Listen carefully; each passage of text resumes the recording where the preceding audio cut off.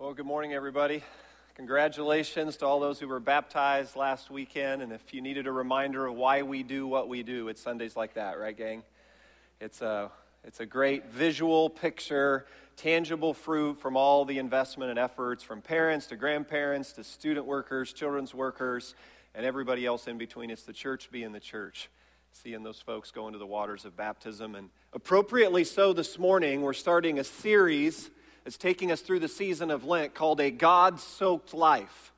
And so appropriate that there's a connection between when you make a decision to be a follower of Jesus, at some point you get into the waters of baptism. And that water-soaked moment is an outflow of what we're going to be looking at in the book of Colossians called a God-Soaked Life. So open up your Bibles to Colossians chapter 1. And we're going to be in this book for the next several weeks. It'll take us through the Lenten season up through Easter. Most likely it's going to spill over into April for a few weeks to be able to do justice to the full text here. And the season of Lent, this is the 1693rd year that the Church of Jesus has paused and set aside a 40-day period of time to prepare ourselves for the crucifixion and the resurrection. So we are stepping into the history. Now, in the Protestant church, sometimes it takes us a little longer to connect to some of this history. So, like I said to the Ash Wednesday crew, we kicked off our Lenten season this past Wednesday night. Thanks to all of you who came, were a part of that. It was our second ever Ash Wednesday service. But the Church of Jesus has been doing that for 1,693 years. So I said we only got 1,691 to catch up, right? And so this morning, I want to invite you into this 40-day period of preparation. And I want you to view Lent the following way. I want to encourage you to look at this 40 days as an opportunity to calibrate and index your life to Jesus, to the kingdom of God. To think about what are maybe some new habits and some rhythms you can establish over these 40 days that when we get into Easter weekend, you could say, you know what, on the inside of my life, I'm a little bit more in sync with what God's up to in this world. That's the essence of Lenten season, by the way. Lent means spiritual renewal. Its root word is tied to springtime. And it's about preparation. It's a time to slow down, to quiet down, and to lean in. And when we do that, gang, I believe over these 40 days together, we will conclude what the Apostle Paul is concluding in the book of Colossians, that Christ is all. If I had to give you a 3-word summary of Colossians, there it is. Christ is all. Maybe you come in this morning, marriage unraveling, Jesus. Wayward child, Jesus. Health crisis, Jesus. Career uncertainty, Jesus. Need a breakthrough, Jesus. At the end of your rope, can't figure out how you're going to keep going through whatever it is you're going through, Jesus. On the receiving end of breathtaking grief, Jesus. Jesus, nothing more, nothing less, nothing else. That's the essence of the Lent season. That's the essence of the book of Colossians. And I position to you that at the end of our one and only life, I believe that is the essence of life as a whole. Christ is all. He's it. He's the beginning, He's the ending, and He's everything in between. So let's open up our Bibles, shall we, in Colossians 1 and get to work on that. This is a little preview of coming attractions for where we're headed with all this, because here's what Paul says, verse 1 and following. If you haven't pulled out your notes yet, it's on your bulletin, or you can fire up your app. You can get the bulletin electronically that way. Verse 1, Paul, an apostle of Christ Jesus by the will of God, and Timothy, our brother, to the holy and faithful brothers in Christ at Colossae. Grace and peace to you from God our Father. Let me give you a little backdrop, set a little context here for the letter. So the author of this letter is a man named Paul. And a couple of years ago, we did our series through Acts, and we learned about how Paul wasn't always Paul. He was Saul of Tarsus. So you might want to write in the margin of your Bible there, Acts 9, and it'll give you a little backdrop in case you missed that journey with us. But Acts 9 helps you understand how Saul went from being a persecutor, one who arrested Christians, who imprisoned them, who planned on killing many of them. This is that guy. So Saul of Tarsus to the Apostle Paul, who ends up writing 13 of the 27 New Testament books. So maybe you enter into this Lenten season and you go, you know what? I think God's done with me. I've done too much. I've gone too far. I commend to you the man who wrote this book. That the Apostle Paul says, it doesn't matter what you've strayed into. It doesn't matter how long you've strayed into it. There is no pit that God's love and grace is not deeper still.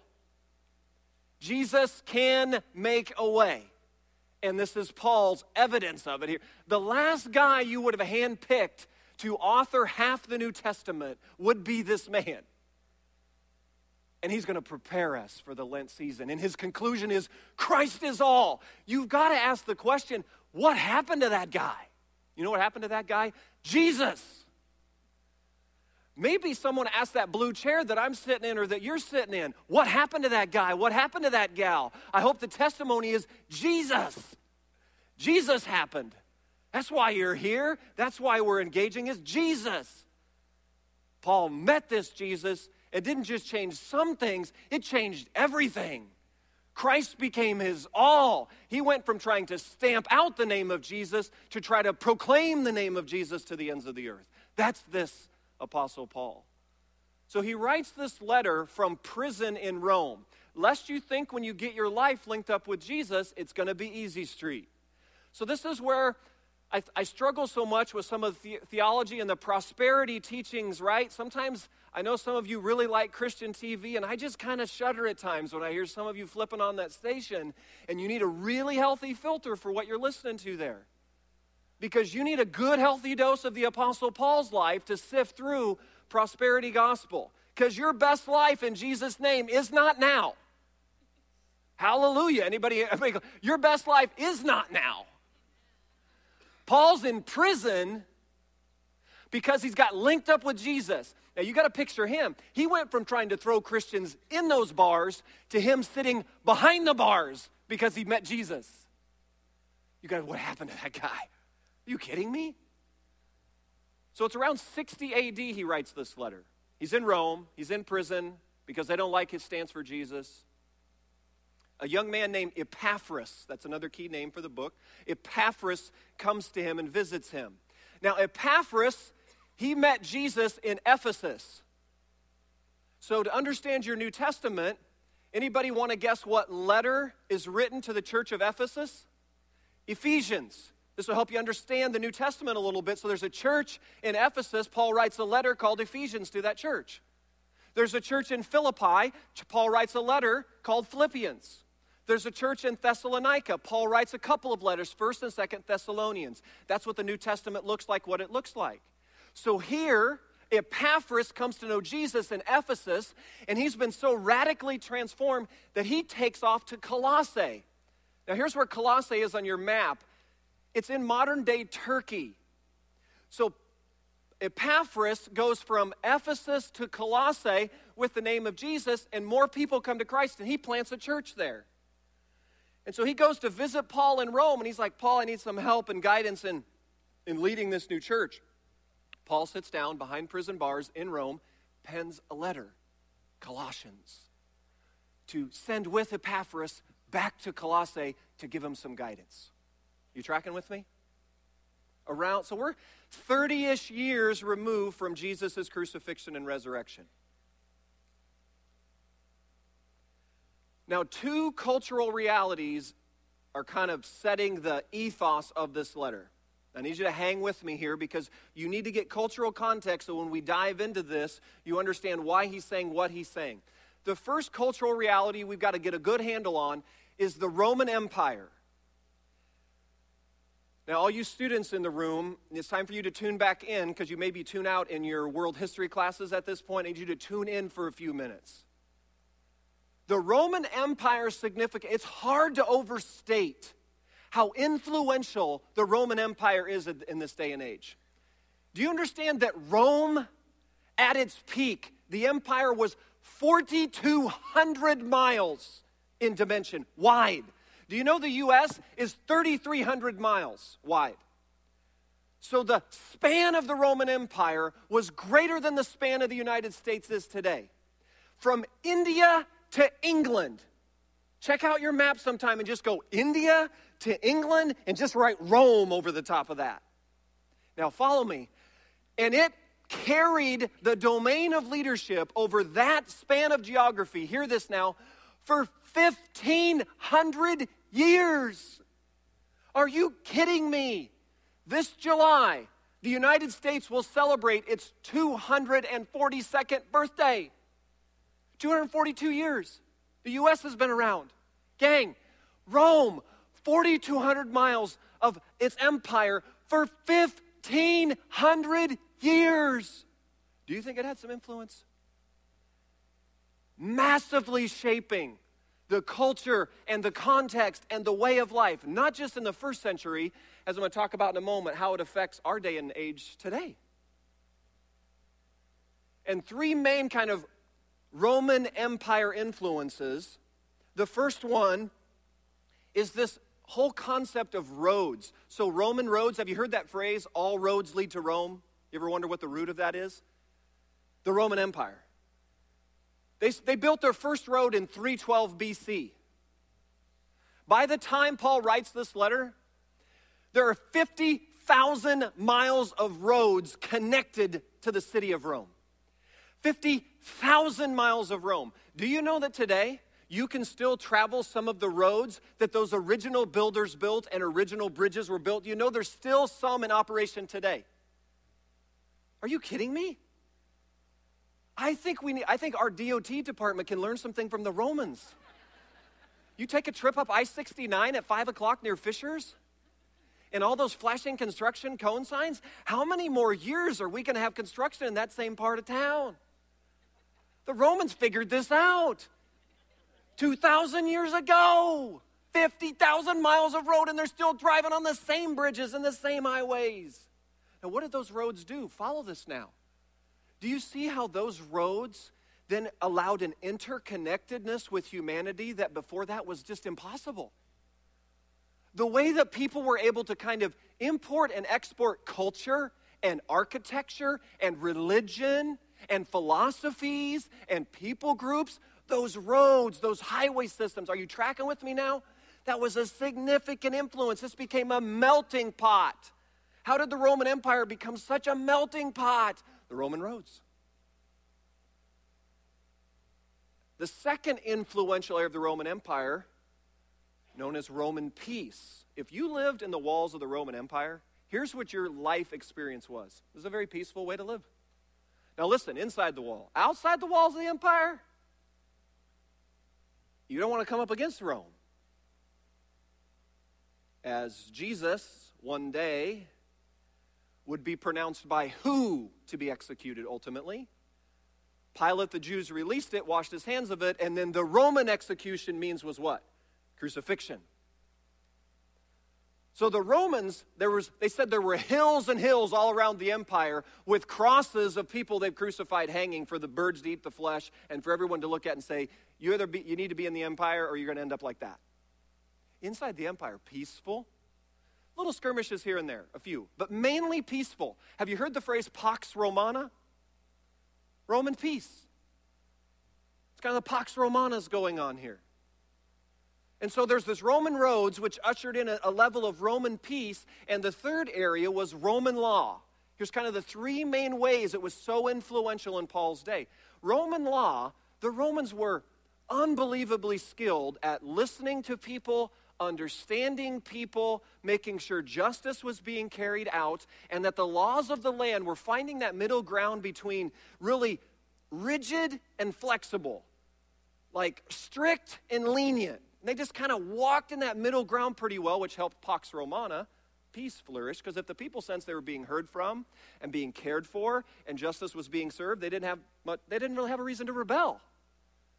And because the empire was so large and the military was so strong, they kind of kept the skirmishes at bay. So for 1,500 years, they just kind of lived as if Rome was the answer. Rome was the hope. Rome was our peace. Rome was our light. Memo, do you think the Apostle Paul has anything to say about this? So Paul now is going to position to the church at Colossae a question. Is Rome really your hope? Is Rome ultimately going to be your peace? Is Rome really going to be your light and your answer? And here's the amazing thing. We, 2,000 years removed from all this, we get to read this letter now 2,000 years later. We get to look back. Here's what we get to ask. Who was right?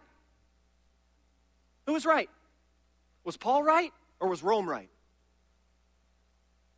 Is Christ the light of the world or is Rome the light of the world?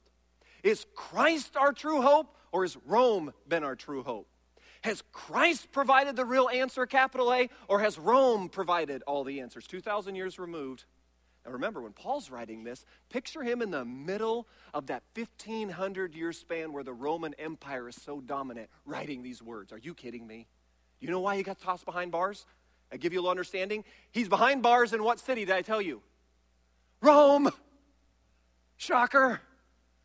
Because the Roman leaders are getting their hands on some words he's saying, and they're connecting the dots to what we're saying here in this series. Christ is all. Oh boy. Caesar Augustus, head of Rome. Whoa.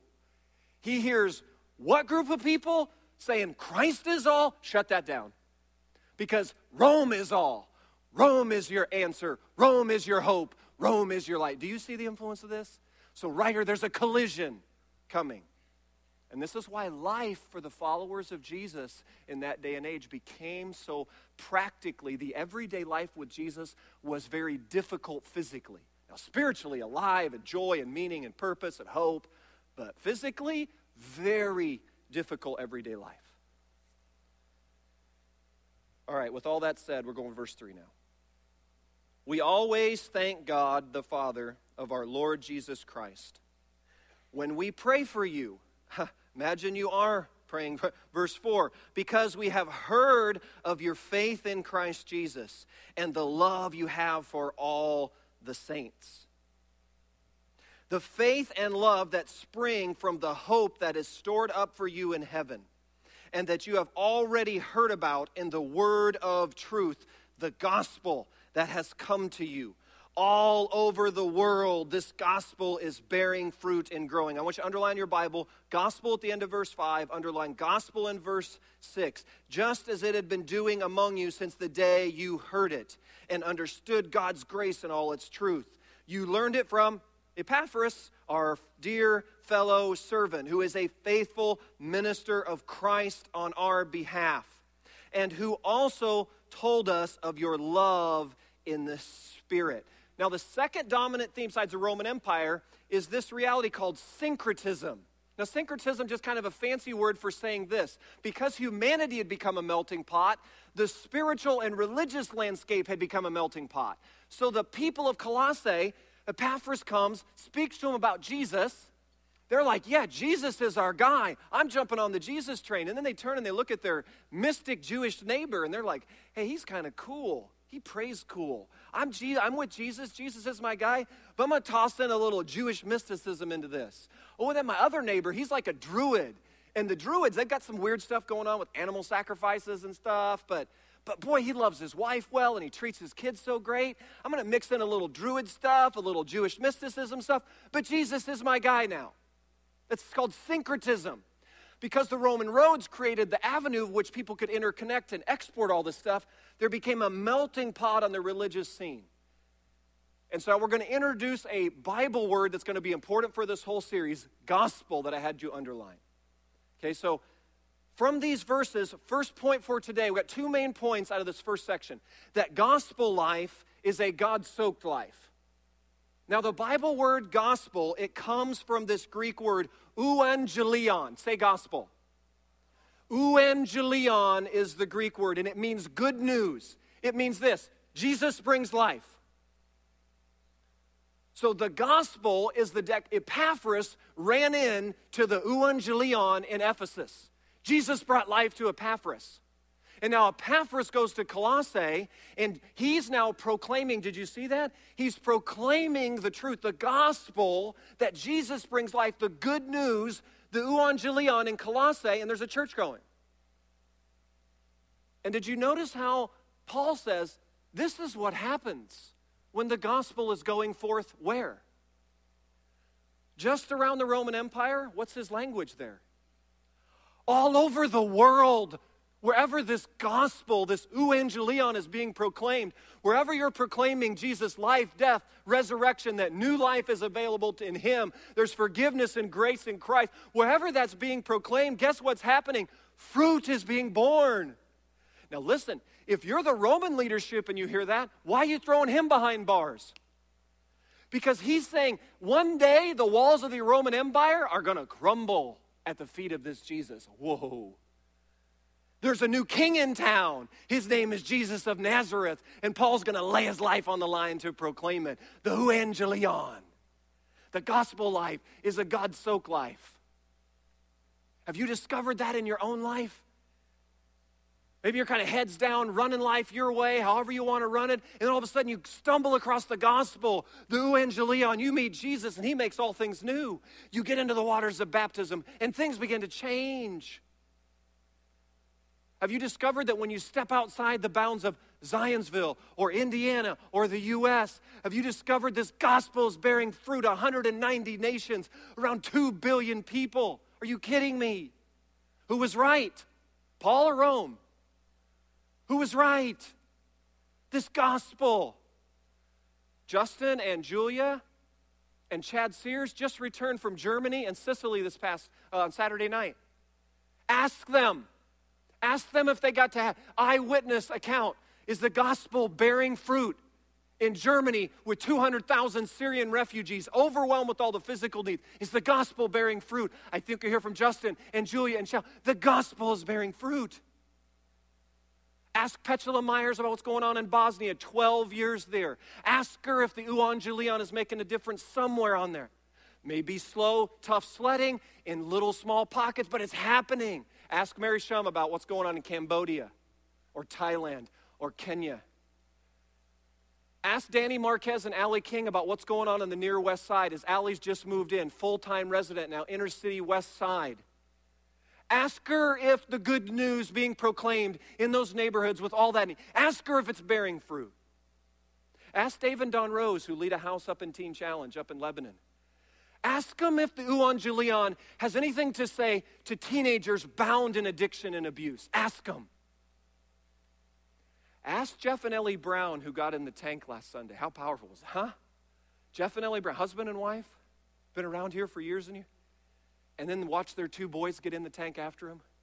Ask the Brown family if the gospel is bearing fruit. Ask them. This is a transformation that Paul says, hey, at the end of the day, who's going to get the last word here? Is Christ our hope? Rome our hope. Is Christ our light or is Rome our light? Is Christ the answer or is Rome? Christ is all, Paul says. It's the gospel. It's the gospel of truth. It's the euangelion. And a gospel life is a God-soaked life. Notice the whole letter starts with who we thanking. We're thanking the God and Father of our Lord Jesus Christ. The language of this whole letter is God-centered and Christ-centered because it's all about the power that's come from beyond Paul to transform Paul. Paul didn't just figure out one day, you know what, I want to turn my life around. I'm going to go this way. That's not how it happened. Paul was going this way, and a life and a light and come from heaven. A life from beyond him came into him. God, through the power of the Holy Spirit. Manifestation of Christ, Acts chapter 9. Gospel. Have you met the gospel life? If you're a follower of Jesus, by definition, you're living a gospel life, which is a God-soaked life, which I know you joined me this week praying, probably deep sighs, when we were scrolling the news feed around Parkland, Florida, and trying to internalize the 6th school shooting in the first 7 weeks of this year. And did you also whisper under your breath what I whispered and what many of our community leaders and law enforcement and Government officials and school administrators are asking, what is going on? What can we do? Have you heard that? We need to do something about this, just rising up. We need to do something. And listen, we're grateful for every single one of those law enforcement, all those folks who put their lives on the line, that we might have some measure of security in some places. But listen, one of the things going on with us culturally right now, are you tracking with me? Do you see the overlap between what Paul was dealing with in Colossians and where we are right now in the United States wrestling with? If we're waiting for Rome to issue some form of legislation to fix the darkness that we see breaking out across our land, gang, that's not the answer. Now, there's a place that legislation and law enforcement and leadership and administration plays. Don't misunderstand me. But the core issue is not that issue. The core issue is what Paul's bringing up here. Christ is our answer. Christ is our light. Christ is our life. Christ is our hope.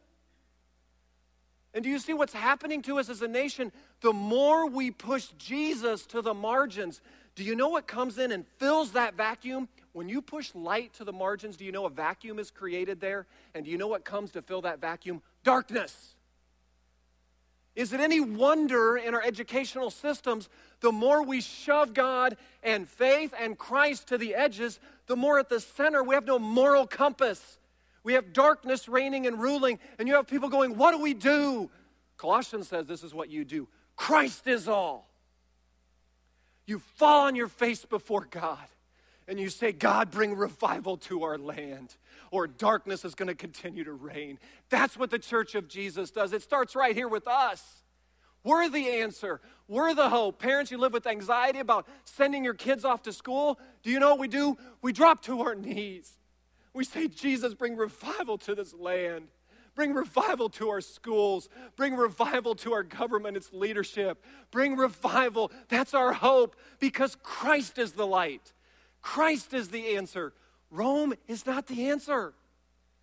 If we're looking for Rome to solve this, listen, we're 2,000 years removed from what Paul said. They didn't solve it. Christ solves it. And I think the more we continue to live and we pray for all that's grieving that's going on in Parkland and the unbelievable waves of sadness in that, and we serve and we help, and you watch with me, you watch who comes to the forefront at a time like this. You watch. You know who comes to the forefront? Gospel lives come to the forefront. The people of Jesus come to the forefront. In the darkest times of humanity, you know who steps forward? Those who are carrying a repository of the life and the light of Christ. That's who's stepping to the forefront, and that's how it should be. And from this gospel life, turns to a God-soaked life. Verse 9, notice the posture now. If you really believe what I'm saying over the last 25 minutes or so, then here's the posture from which you and I shall live. For this reason, verse 9, since the day we heard about you, we have not stopped, praying for you and asking God to fill you with the knowledge of his will through all spiritual wisdom and understanding. And we pray this in order that you may live a life worthy of the Lord and may please him in every way, bearing fruit in every good work, growing in the knowledge of God, being strengthened with all power according to his glorious might, so that, underline, so that you may have great endurance and patience, and joyfully giving thanks to the Father who has qualified you to share in the inheritance of the saints in the kingdom of, notice, light. For he has rescued us from the dominion of, notice, darkness and brought us into the kingdom of the Son he loves, in whom we have redemption, the forgiveness of sins. So a gospel life is a God-centered life, and a God-centered life is a prayerful life. If you really believe Colossians 1 at the core of your being, the posture from which you'll live is a prayerful posture. If at the core of your being you believe you kind of got life figured out on your own, you've got I got this. If you kind of pride yourself on not needing anyone, if you feel confident that your ways are better than anyone else's ways, that maybe in crisis and such you'll lean towards God, but when life's kind of going like you want it to go, you got this. You feel pretty well under control. Do you know that the manifestation of that isn't going to be a prayerful life? That's why I put a little kind of comment in my Bible years ago that just like, hey, in my life, prayerlessness is an indicator of self-reliance. Like when I want a little dashboard of when I'm relying a little too much on myself and not depending on God, do you know where it manifests in my life? Prayerlessness. Which is why the Bible says we should be praying about everything. We should live in an atmosphere of prayer because I'm kind of dependent upon God for this very breath that I'm taking now. But there's this self-reliance thing that rises up that manifests in a prayerlessness, which then the opposite would be the case. If you believe the euangelion, if you believe the good news, if you believe you got no shot of life, true life, without life from beyond you coming to you through the good news of Jesus, if you really believe that, then it's to your knees, church, that you live. Because what you're praying about is a window into what you're trusting God for. If you want to know what you're trusting God for these days, be a fly on the wall in what you're praying about these days. That's the window. And what's Paul praying about? Did you notice? Unbelievable prayer. Some of you have asked, well, I don't know what to pray when I go up to the prayer room or when I get in a block of time of prayer. What do I pray? Do you know a great place to start? Start with a prayer like this in Colossians 1. Start with the prayers in the Bible. Paul was an amazing prayer. The Psalms are filled with prayers. There's prayers all over the Scriptures. Just highlight a prayer like this from 9 to 14 and just start praying that. Look what he was praying for. Did you track it? He's praying to be filled with the knowledge of his will, verse 9. To have spiritual wisdom and understanding, verse 9. To live a life worthy of the Lord, verse 10. To bear fruit in every good work, verse 10. To grow in the knowledge of God, verse 10. To have great endurance and patience, verse 11. To live joyful and grateful, verse 12. Notice he's not praying much for comfort, peace, safety, security. Did you notice that? He's behind bars. He's being threatened with his life. He's writing a letter to some folks who are probably going to join him behind bars at some point. And here's what he's asking them to pray for. Praying for those things. There's insight, a gospel life that's a God-soaked life, and a God-soaked life that is a prayerful life. That's the posture from which we pray. When I was kind of reading through this section yesterday at home, and I pulled out a Bible that Kendra uses often when she's praying around the house. And this passage from 9 to 14, she had written and bracketed, and she wrote my name. She wrote Eric in the margin beside it. I paused there, and I just took a couple of minutes, and I just prayed and gave thanks. I said, Lord, thank you for a wife that loves me and stands with me and stands in the gap and prays Colossians 1 prayers for me. Thank you for someone who faithfully endures and runs the race, life and ministry together. Lord, thank you for the gift it is to be her husband. What a godly wife. What a gift she is. I just gave thanks. Colossians 1. Do you have anybody praying Colossians 1 prayers for you? Do you know what that's a window into? That's called a sacred companion. That's called a spiritual friendship. That's a relationship that helps you seek God. That's community in the body of Christ. The essence of relational connectivity in the Church of Jesus is this. It's not just hanging out and sipping coffee together and enjoying time together. It's got to be bigger and deeper than that. What's bigger and deeper is this. You are connected together to help you seek God.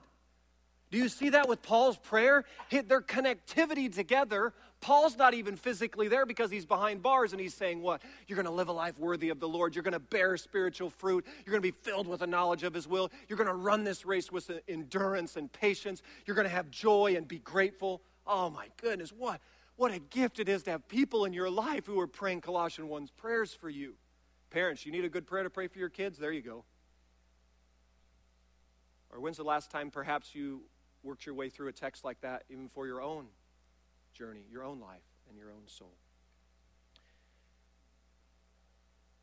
So I wrap up with Rodney Gypsy Smith.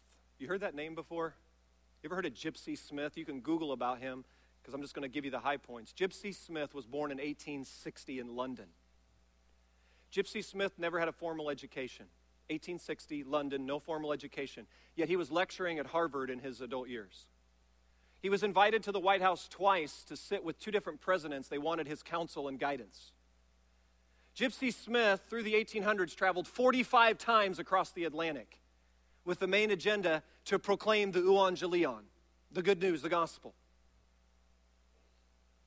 They said of Gypsy Smith that it was hard to point to someone during that era who represented the name of Jesus with more passion than Gypsy Smith and saw more tangible fruit than Gypsy Smith saw. Literally tens of thousands proclaiming the name of Jesus too. So as he was getting older, a bunch of young pastors got around him and they asked Gypsy. They said, hey, Gypsy, what's kind of like, give us some insight. We want to have the kind of ministry you've had for the last several decades. And here's what Gypsy said, because they said, as passionate as his preaching was, his praying was even more so. So here's the counsel Gypsy gave them. He said to these young pastors, quote, go home, lock yourself in your room, kneel down in the middle of the floor, and with a piece of chalk, draw a circle around yourself. There, on your knees, pray fervently and brokenly that God would start a revival within that chalk circle. That sounds like a great plan for Lent. Get your proverbial piece of chalk out, find your sacred space, draw a circle around it, drop to your knees, and fervently cry out, God, start a revival right here in this circle. Wow, what might our households look like? What our marriages look like? What would our parenting look like? What would our schools look like? What would our workplace look like? What would our church look like? I think it might look a little bit like Colossians 1. I think it might look gospel-centered and God-soaked.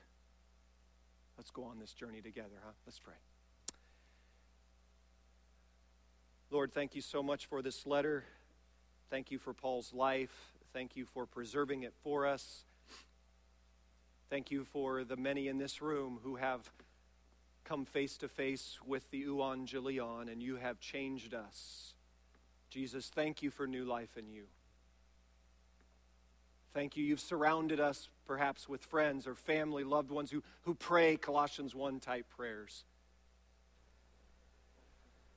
I pray that during this Lenten season, you'd bring revival and start it with us. Start it with me, start it with us, start it in the center of that chalk circle. That you'd raise up a generation of Gypsy Smiths to go to the ends of the earth and to testify that this gospel is going to bear fruit. Have your way, mighty outpouring of your Spirit as we journey through Colossians together. We ask it in Jesus' name. Amen.